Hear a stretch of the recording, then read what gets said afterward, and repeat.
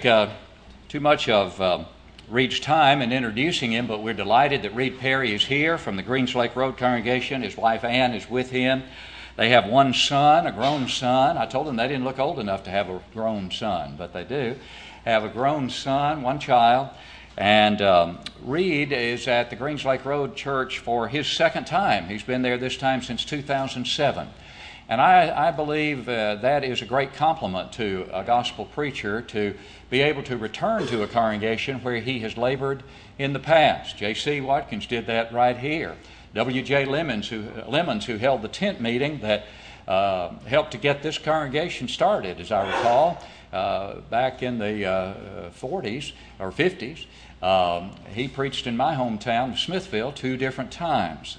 And I know he was there twice because we wanted him there twice, and I know that's true of J.C. and true of Reed. It's a great compliment to a gospel preacher to be able to go back and labor in a place where he has labored before. Reed, I have the privilege of working with him on Know Your Bible from time to time. We were there together, as a matter of fact, last night. He always does an excellent job. He's speaking to us tonight on the subject of social drinking as part of our Ethics for Eternity series in which we have been engaged since July the 4th, and this is the next to last lesson. It's an important one, and we know that he is con, not pro. I know that for a fact, and that he will do a fine job in presenting this material that is so timely, and as Brian in his fine prayer mentioned, is so important to all of us. Brother Reed Perry, come and speak.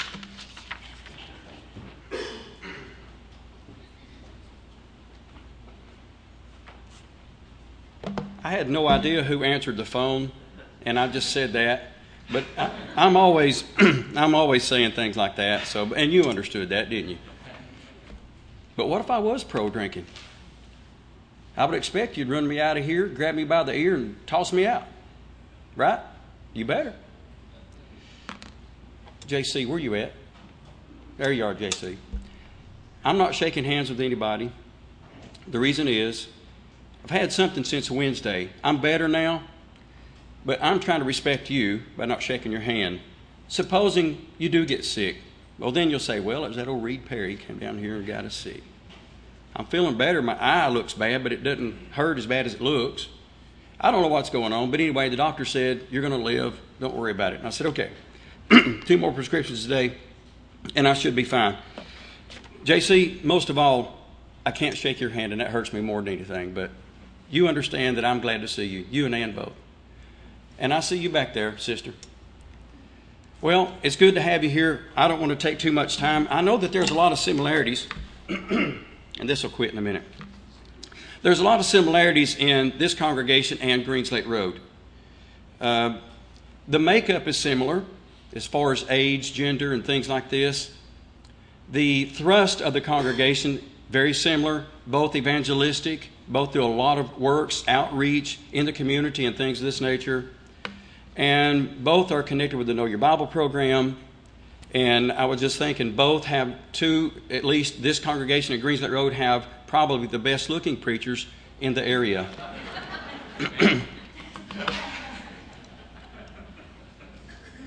Greens Lake Road does. All right, so let's go to Jeremiah chapter 6. This has to be the biggest pulpit I have ever stood behind. It makes my outline and everything look really small. Jeremiah 6, verse 16. Thus saith the Lord, stand ye in the ways and see and ask for the old paths. Where is the good way? And walk therein. And ye shall find rest for your souls. But they said, we will not walk therein. Also I set a watchman over you, saying, hearken to the sound of the trumpet. But they said, we will not hearken. Therefore hear, ye nations, and know, O congregation, what is among them. Hear, O earth, behold, I will bring evil upon this people, even the fruit of their thoughts, because they have not hearkened to my words, nor to my law, but have rejected it. I wanted to use that as a segue into our lesson. We can listen to good advice, or we can ignore it. The Lord always gives good advice. A lot of people say today that being a Christian is too hard because it restrains you. You can't engage yourself in the fun things. You look up the definition of fun, you'll find out that's not a godly thing anyway, really. Think about it. But what God does for us is set the framework for us to live within that will protect us from things that will keep us out of eternal life with Him.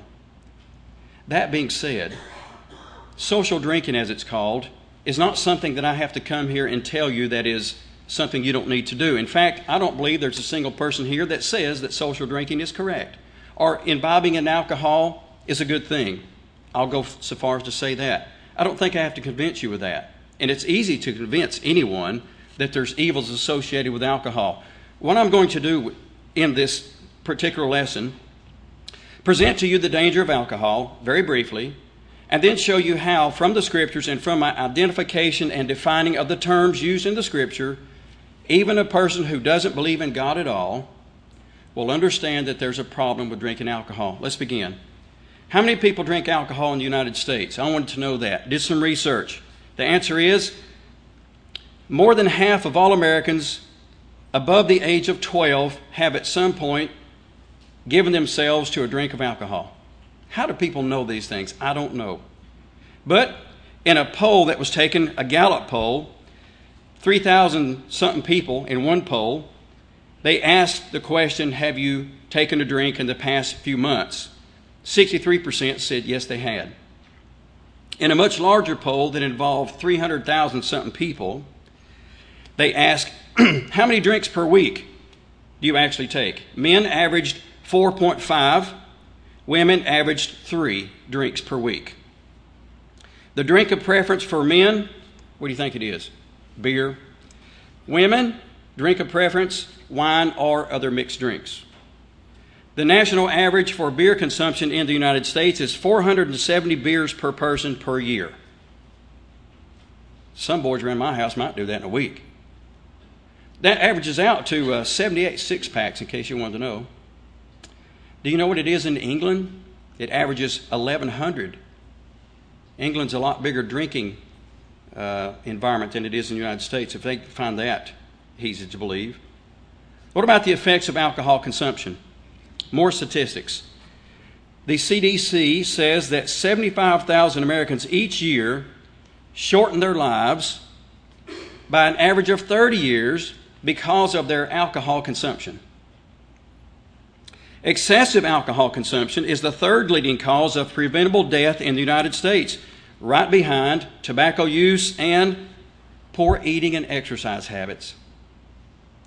The CDC estimated that in 2001, 34,833 people died from cirrhosis of the liver, cancer, and other diseases that were directly related to drinking too much alcohol. Another 40,933 died from car crashes and other mishaps caused by excessive alcohol use. For women, excessive drinking, according to the CDC, is if they drink more than 1 drink per day. For men, they're considered excessive drinkers if they drink more than 4 drinks per day. 2 drinks per day. And if they drink 4 drinks per an occasion that they might attend, like a party. Here's some arguments offered by people to say that alcohol is okay. Now, I had a neighbor, he's not with us anymore, but I had a neighbor, his name was Chucky we called him. He thought it was okay to drink. I had a conversation with another person who thought it was okay to drink, and between those two, I want to present to you what they said. Here's one of the offerings.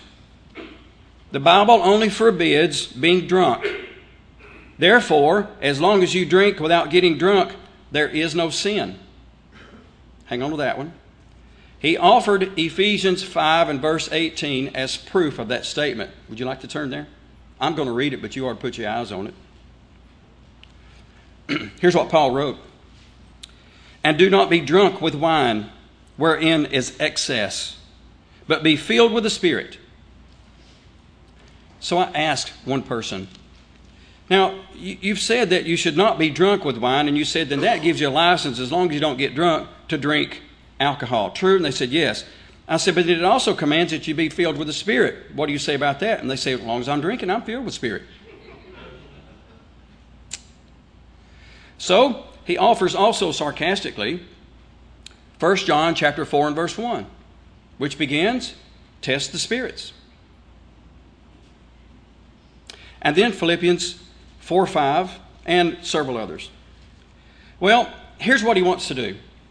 He wants me to believe, and most people do this, they want you to believe that they're God-fearing, beer-drinking people.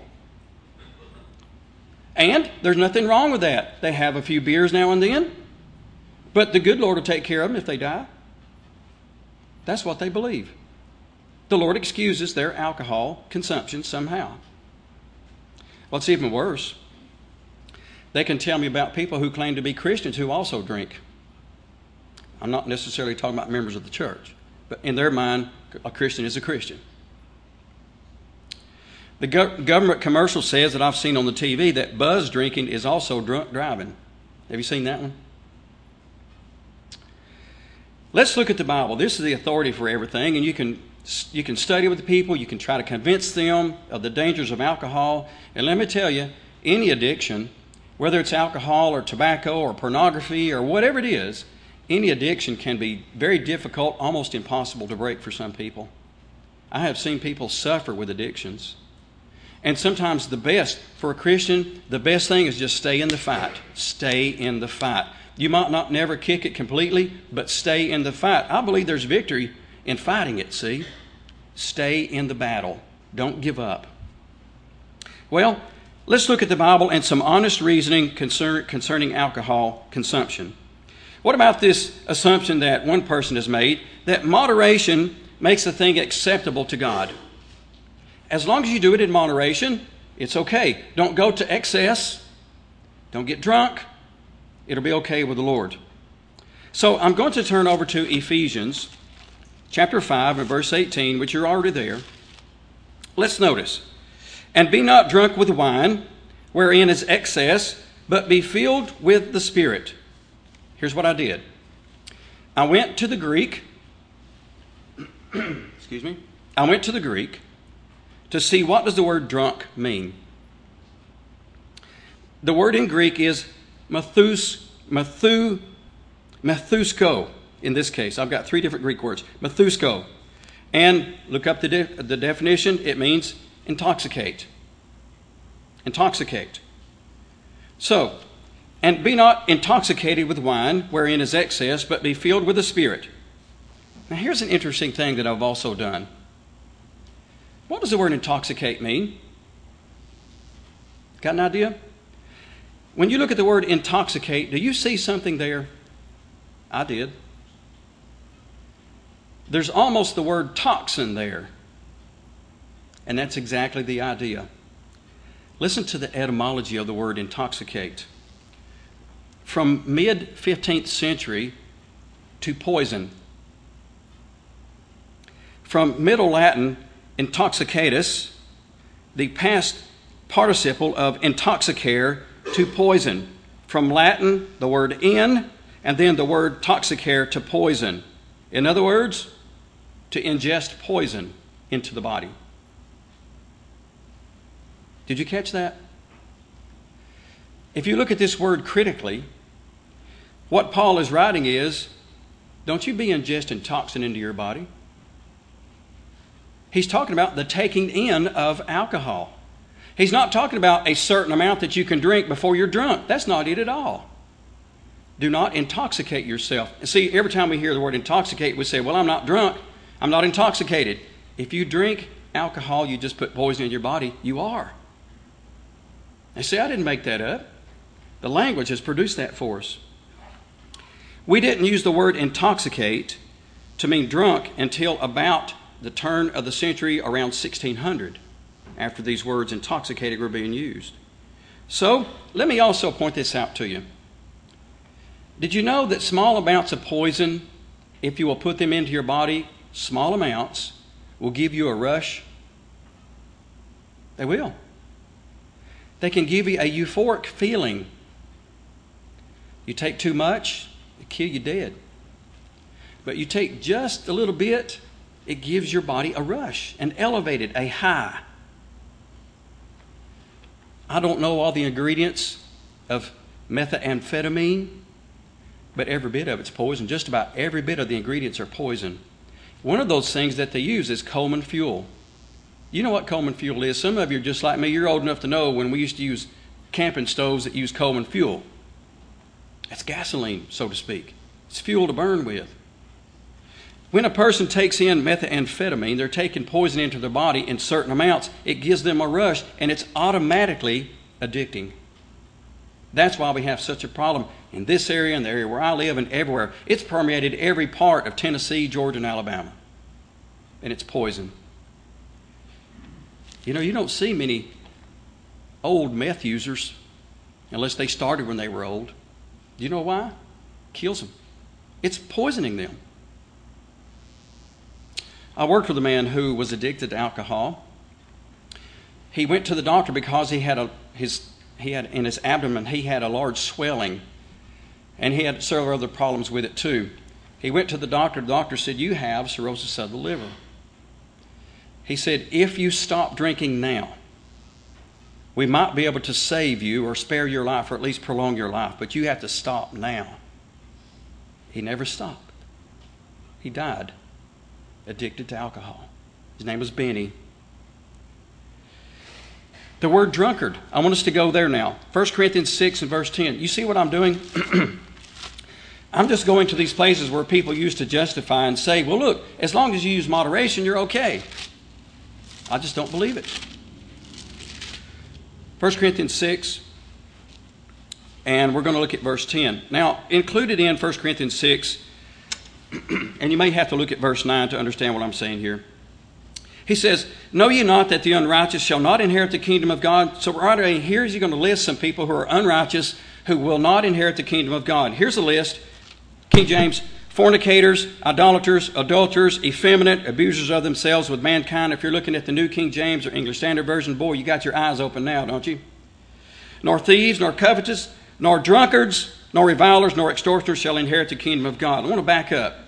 In this list of people who are not going to inherit the kingdom of God, drunkards. Guess what we're going to do? Let's see what drunkard means.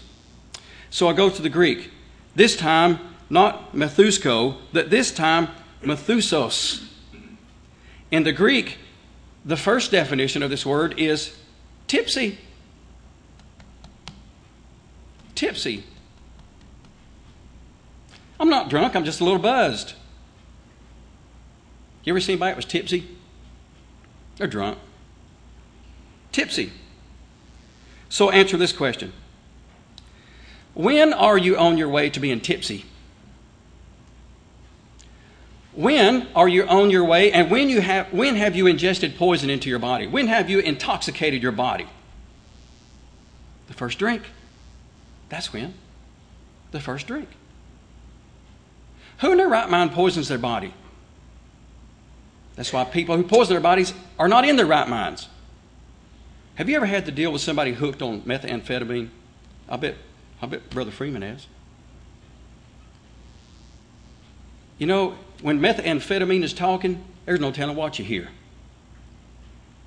I've seen people hooked on other drugs that thought they could fly. Alcohol's no less dangerous. We're poisoning our bodies. If we're on our way to poisoning our bodies, it's because we put the poison in there. If we're on our way being tipsy, it's because we took the drink. We're on our way to being tipsy. Here's another thing I don't understand. When somebody says, as long as I don't get drunk, I'm okay with God. How does a person determine that line right before they get drunk?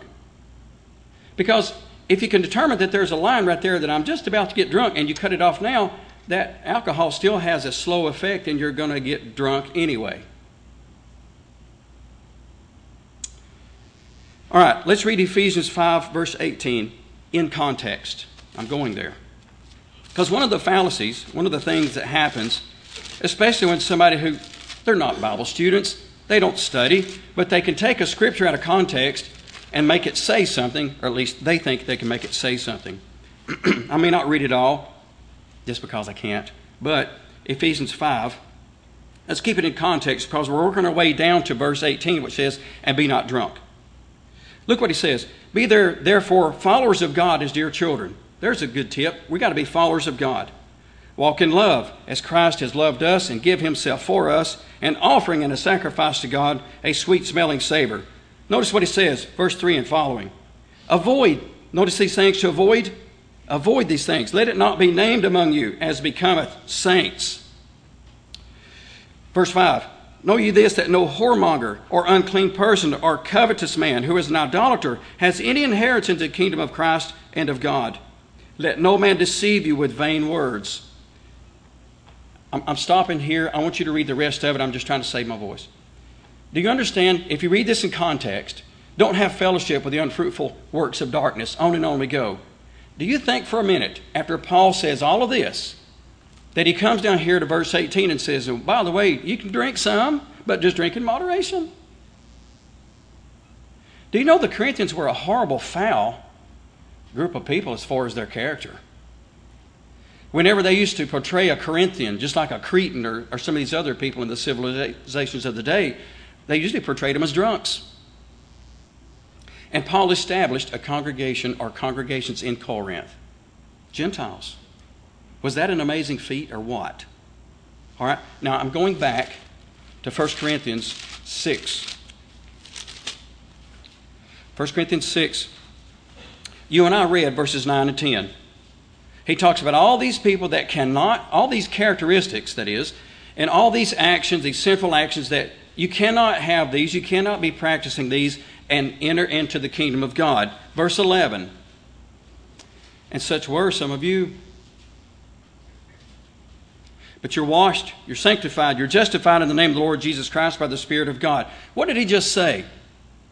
Even if someone makes the argument, well, moderation here, you know, drunkards, that's people who get drunk all the time. And that's not people, no, we looked at it, that means tipsy. People who drink. Such were some of you. What did they do? They quit it.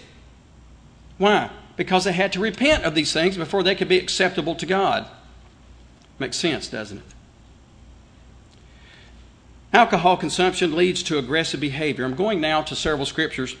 And I want you to look at Proverbs 20 and verse 1. I'll give you a second to get over to Proverbs. Proverbs 20 and verse 1.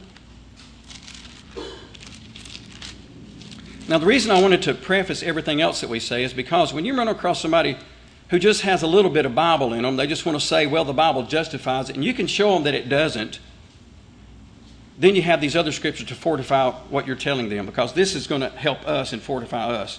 Proverbs 20, verse 1. Wine is a mocker, strong drink is raging, and whoever is deceived thereby is not wise. Isaiah 5 and verse 11, you want to write that near that because it talks about alcohol or wine inflaming. Wait a minute.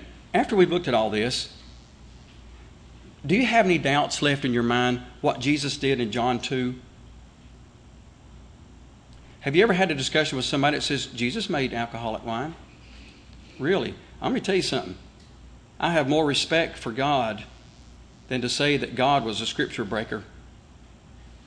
That God was making toxin to put in somebody's body. I'd be very careful and afraid to say anything like that about God. Proverbs 31, since we're there, and verse 5. Speaking of kings, lest they drink and forget the law and pervert the judgment of any of the afflicted. Kings should not drink. Why? Perverts their idea, their judgment, their thoughts.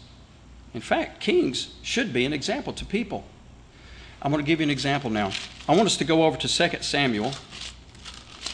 And I won't read all this, but this is something that you'll pick up later. 2 Samuel chapter 11. Here's the occasion where David has committed adultery with Bathsheba. He's in the wrong place at the wrong time. Decided not to avert his eyes. Lust fills his heart. He calls for Bathsheba. They commit adultery. And then it's discovered that she is with child. And so the way David decides to remedy this situation is to call her husband back. And as he gets Uriah back, he comes up with several ways to try to get Uriah to do certain things so that David could then say and everybody else could say, oh, it's Uriah's child. Uriah doesn't go for it. He won't go down and stay with his wife while his fellow soldiers are in battle. You won't do any of this. Then David says, in verse 13, here's what David does. In his mind, David says, here's what we'll do. So David called him, he did eat and drink before him, and he made him drunk. And at evening he went out to lie on his bed with the servants of his Lord, but went not down to his house.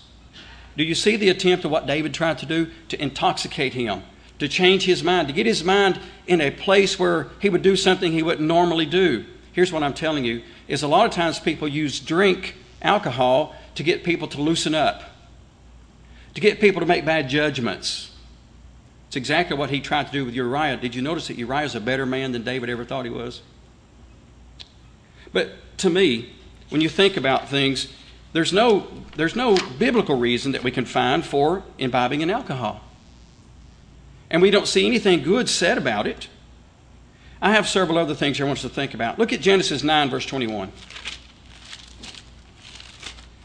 And then if I have time, and I'm looking right there, so if it's 15 till, what does that mean? Who cares, right? All right. Genesis 9 and 21. Notice something with me. So Noah plants a vineyard. And then it says about Noah in verse 21, and he drank of the wine and was drunken, and he was uncovered in his tent. Now, I've heard people say Noah accidentally drank that. He didn't know. He was not such a good farmer that he knew that he was making wine. Maybe not. We'll read something here in just a minute. But I want you to notice something in Genesis 9:21. You remember before the flood, Noah was called a perfect man, just in all his ways. That means he was blameless. He drank the wine, number one. Number two, he was drunk. Number three, became naked. And that right there is repeated thousands of times all around the country, every day. Every day. Genesis 19, beginning verse 32. Do you know what Lot's daughters did after Sodom and Gomorrah, the cities of the plain, were destroyed, and they went into the mountains, went into Zoar? They committed sexual sin with their father. How did they do it? Got him drunk. Why? Because Lot would not have done that otherwise. Got him drunk. Habakkuk chapter 2, verse 15. Woe to him that giveth his neighbor drink, that puttest thy bottle to him, and maketh him drunken also, that thou mayest look upon their nakedness. Have you ever noticed how alcohol and nakedness go together? You ever notice commercials? Yep, sure does. Let's go to Proverbs 23. Oh, before we do that, I'm going to read you something. I'm going to do this quickly. You want to know how alcoholic wine is made? And some of you say, I know how to make it. Well, don't indict yourself. Hang on a second. Here's how it's made. This is just a basic schedule so we know, because I always wanted to know this. If you just leave grape juice out, leave it somewhere, and mash it up, leave it, whatever it is, and it ferments, will it turn into wine? Or do you have to have some kind of chemical process and on purpose make wine? Here's the answer. Here's what they do. They select a vineyard from where the grapes are grown. See, we're picky today. Everybody around the world, they think they know something about making wine. They're good at it. They refined it. So you go and you get the grapes and you pick them at their peak condition. That means the sugar level, the color, and the taste. You harvest them. The French only harvest by hand. The Americans, we do things different ways. Why? You want to be sure you don't bruise them or split them. All right? Grapes are separated from the stems, the leaves, and the other debris. White wine grapes are crushed and the juice is separated from their skins, but the red wine grape skins stay with their juice until a period of time. There's a fermentation process. What this is the sugar that naturally occurs in the grapes. As it breaks down or rots, it begins to ferment. It causes a chemical reaction. By the way, you know what the chemical is that is made there? Ethanol. You know that stuff that's in gasoline? 10% ethanol makes your car run just a little bit hotter. That's what the fermentation process is making, our ethyl alcohol. So, as this fermentation is being done, you can put more yeast into it. If you don't put more yeast into it, there's some naturally occurring yeast in grapes, but it's not predictable. So, like in Noah's day, he might have had to drink a gallon to produce an effect of getting drunk. Whereas today, as we have refined this process, it might have just took 2 drinks. You understand what I'm saying? So they add certain strains of yeast to it to make it more predictable and a little stronger. Fermentation takes place in certain vessels, whether it's stainless or it's an oak. Temperature are key elements, and time are also key elements. And as this process goes on, it could be 6 months up to 3 years. Then there's a process of filtering the content. Sometimes they just skim the top very carefully. Sometimes they will filter it. Sometimes they will allow it to filter and settle and filter it again. Depends on how refined they want it.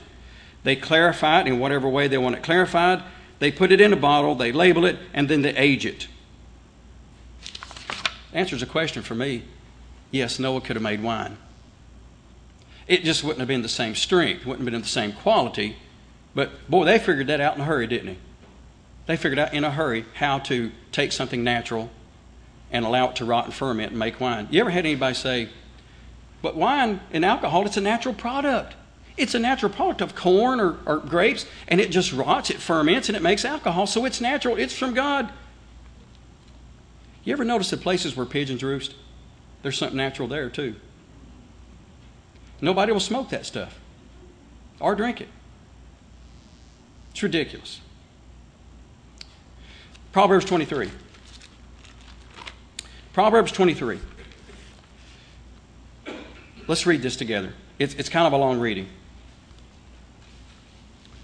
We'll begin at verse 29. Who hath woe? Who hath sorrow? Who hath contentions? Who hath babbling? Who has wounds without cause? Who has redness of eyes? Here's the answer. They that tarry long at the wine, they that go to seek mixed wine. Look thou not upon the wine when it is red, when it giveth its color in the cup, when it moveth itself aright. Here's one of the gentlemen I had a discussion with said, all he's saying is that when the wine is that color, you don't mess with it. You have to wait for it to clear up. Well, not if it's red wine. At the last, it bites like a serpent, and it stings like an adder.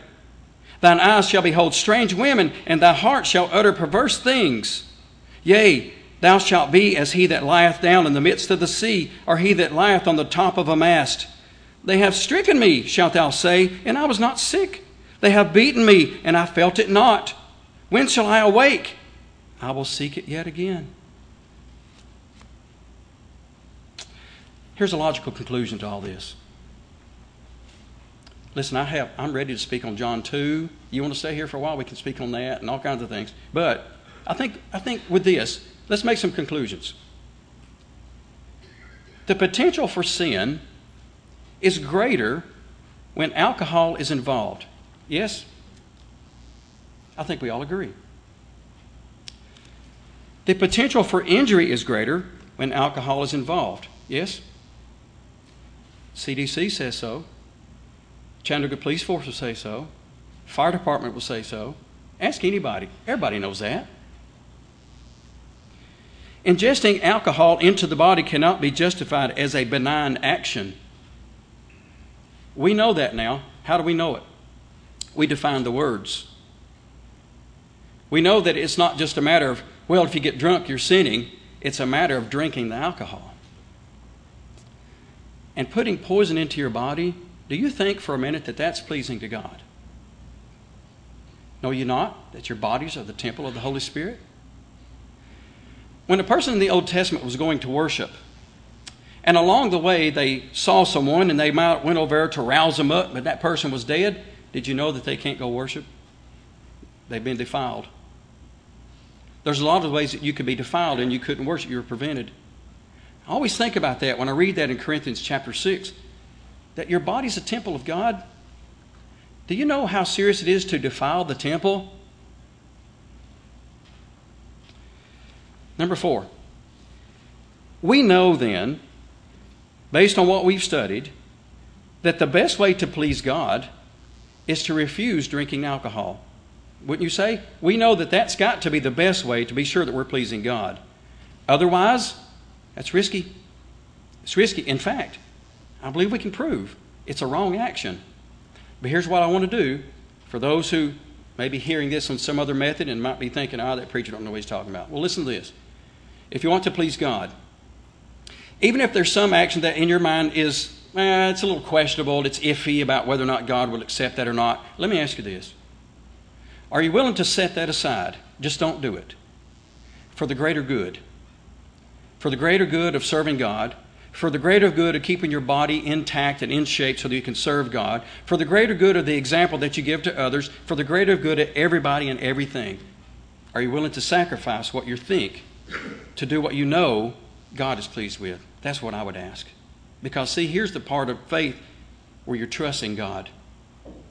You have to trust God on this, and God says it's not good for you. Don't do it. What about this? Don't you think, since God gave us these good bodies that we have, that we should take care of them? I certainly do.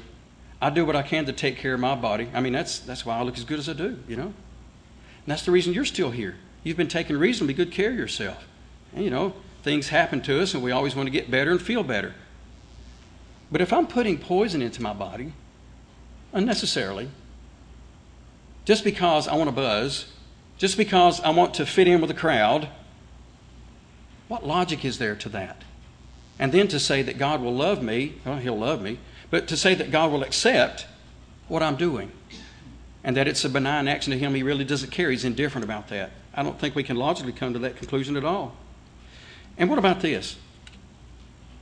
What's the best arrangement for the church, for the name of Christ, for God, for evangelism, for everything, every good thing that's connected to eternal life? Isn't it better just to leave alcohol alone? I try to keep at least one Bible study a week going. Sometimes I have more. It's not brag, it's just a fact. I'm just telling you I'm committed to doing it. Can you imagine what would happen if they come into my office and I sit down on my beer can right there and say, y'all want a bud? Y'all want a drink? Got some wine over here. It'll loosen you up a little bit. Might as well have a cigarette behind my ear. Hand me some snuff. You understand?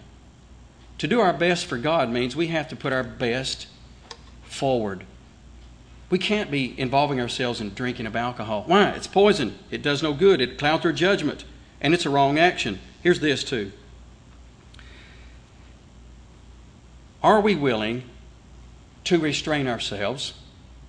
And if we are we also willing to tell others the same thing that we now have the convictions of? I promise you, if you want to fight, you talk to somebody that drinks, and you talk to them about these things and see if you don't get a fight. You probably will. But I've often noticed that it's generally not the person so much as a wrong conviction that they have. And the wrong conviction was not formed because of the Scriptures. It was formed because of worldly thinking. A lot of people have the idea that alcohol is okay. Where did they get the idea from? It's not the Bible. I can't find it. I looked at the Scriptures they gave me, and it's not there. By the way, some people say, well, look, wine's in the Bible, so you can drink wine. They're thinking about alcohol. Did you know that in the Bible, the word wine can't be determined by definition just by looking at it in the Scripture there, just saying, oh, wine, that's automatically alcohol. In Isaiah 65, verse 8, it talks about the wine that is in the cluster. I promise you, there is not a strain of grape in this world, and never will be, that you can go to the grapes, pull the grapes off and squeeze them, and you can get drunk off of them because they got alcohol. That's not true. And then we can go and find places where the word wine is used, yayin in the Hebrew, oinos in the Greek, and we can find places where those are used in both Old and New Testament where people did drink and got drunk. But we can find places where people drank wine and it was obviously grape juice. You can't say that every time you see the word yayin or oinos that it's automatically alcoholic. Look and see how it's being used. I guess sometimes it feels like us against the world, doesn't it? I guess that's the way it is. But when skeptics and critics come to us and say, look, God condones alcohol, book, chapter, and verse, buddy, where is it? Because then I'm going to take book, chapter, and verse, and I'm going to explore it, and I'm going to define it and spread it out as far as I can and see, is that the truth on the subject? Because you know what's at stake? My soul. Yours. Other people as well. I hope you're convinced that the best way to answer people is to let the Bible speak. That's what I do in every occasion. I'm not a drinker. I will not be a drinker. Anybody that I know that drinks, I try to convince them it's wrong action, bad action. I've been to the hospital too many times, and so have you, and seen the results of alcohol. Broken families, families with issues, and all the time it seems like when alcohol is involved, it becomes so ugly. I don't believe for a second that God would condone taking in of alcohol into the body. That's my opinion, and I'm sticking to it. And I believe I can support it. I believe you can see where we support it from. Thank you so much for letting me come and speak to you on this subject. I think it's a vital subject. I know you've had a good series, and you have one more series. I apologize again for my voice. It got a little bit better toward the last, didn't it? Boy, you ought to hear it when it's really clear. So have me back sometime when I'm not ill, and I'll do that for you. Thank you so much.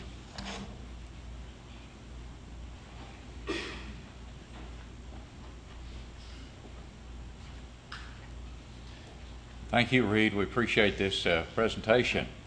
Not only scriptural, obviously, but very practical as well.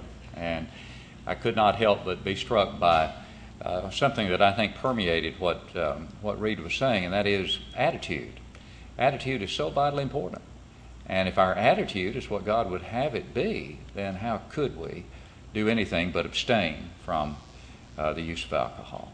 And I think Reed made that very, very clear, along with many other things, especially how good looking he is. He made that clear and complimented J.C., one of the preachers here, as being one of the second best looking preachers. Or, when I said amen, you thought I was amening because he's talking about me. Then, well, I was, actually. I thought that. No, we got a lot of preachers here, good looking preachers. There's Brian sitting back there with his bald head. I mean, his nice shiny head. We appreciate Reed so very, very much, and appreciate his being with us tonight, and especially not feeling 100%. He did a very fine job. Appreciate the Greens Lake Road Church and what he said about the similarities there. We do love and appreciate Greens Lake Road for their love for the truth and their long time stand for the truth.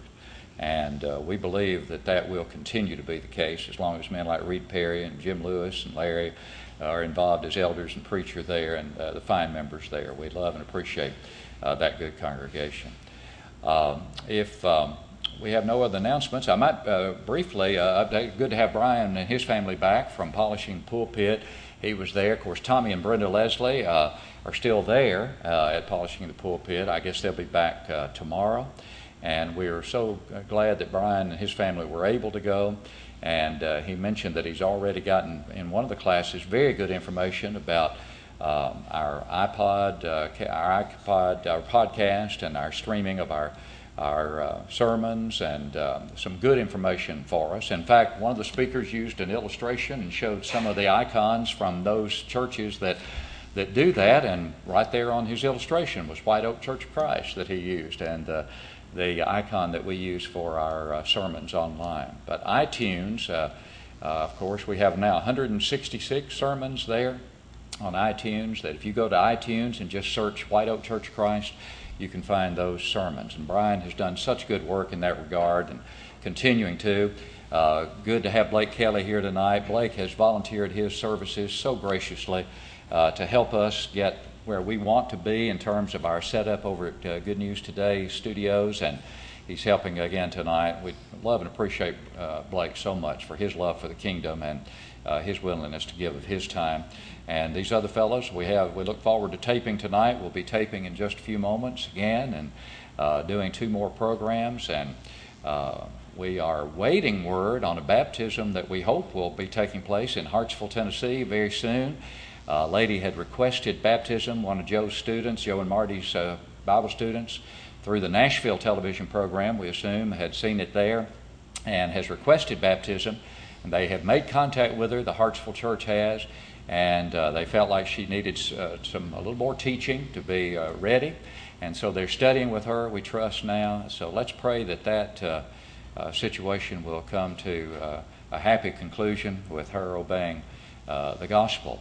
We have recently sent 2 names down to Nina's nephew, one of the elders there in Huntsville at Maysville, that have requested home Bible studies as a result of the television program Good News Today that is seen there in Huntsville.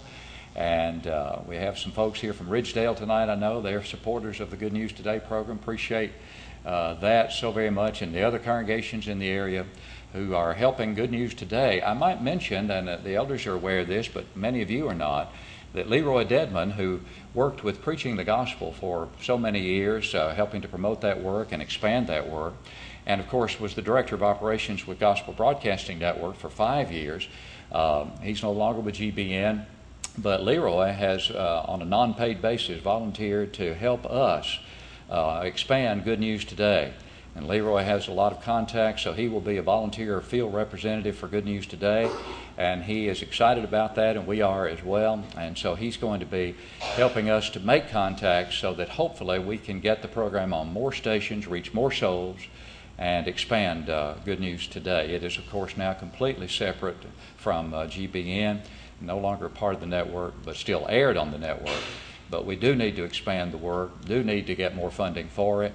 And so we are delighted that Leroy is giving of his time to help us with that, and the elders were pleased about that. And I want to make you aware of that as well. Leroy's a good man who's preached the gospel for many years and has a lot of good contacts. We again appreciate your presence tonight. If you're visiting with us, we're delighted to have you with us. And at this time, we will stand, and John Barclay will come and direct our minds in our closing prayer.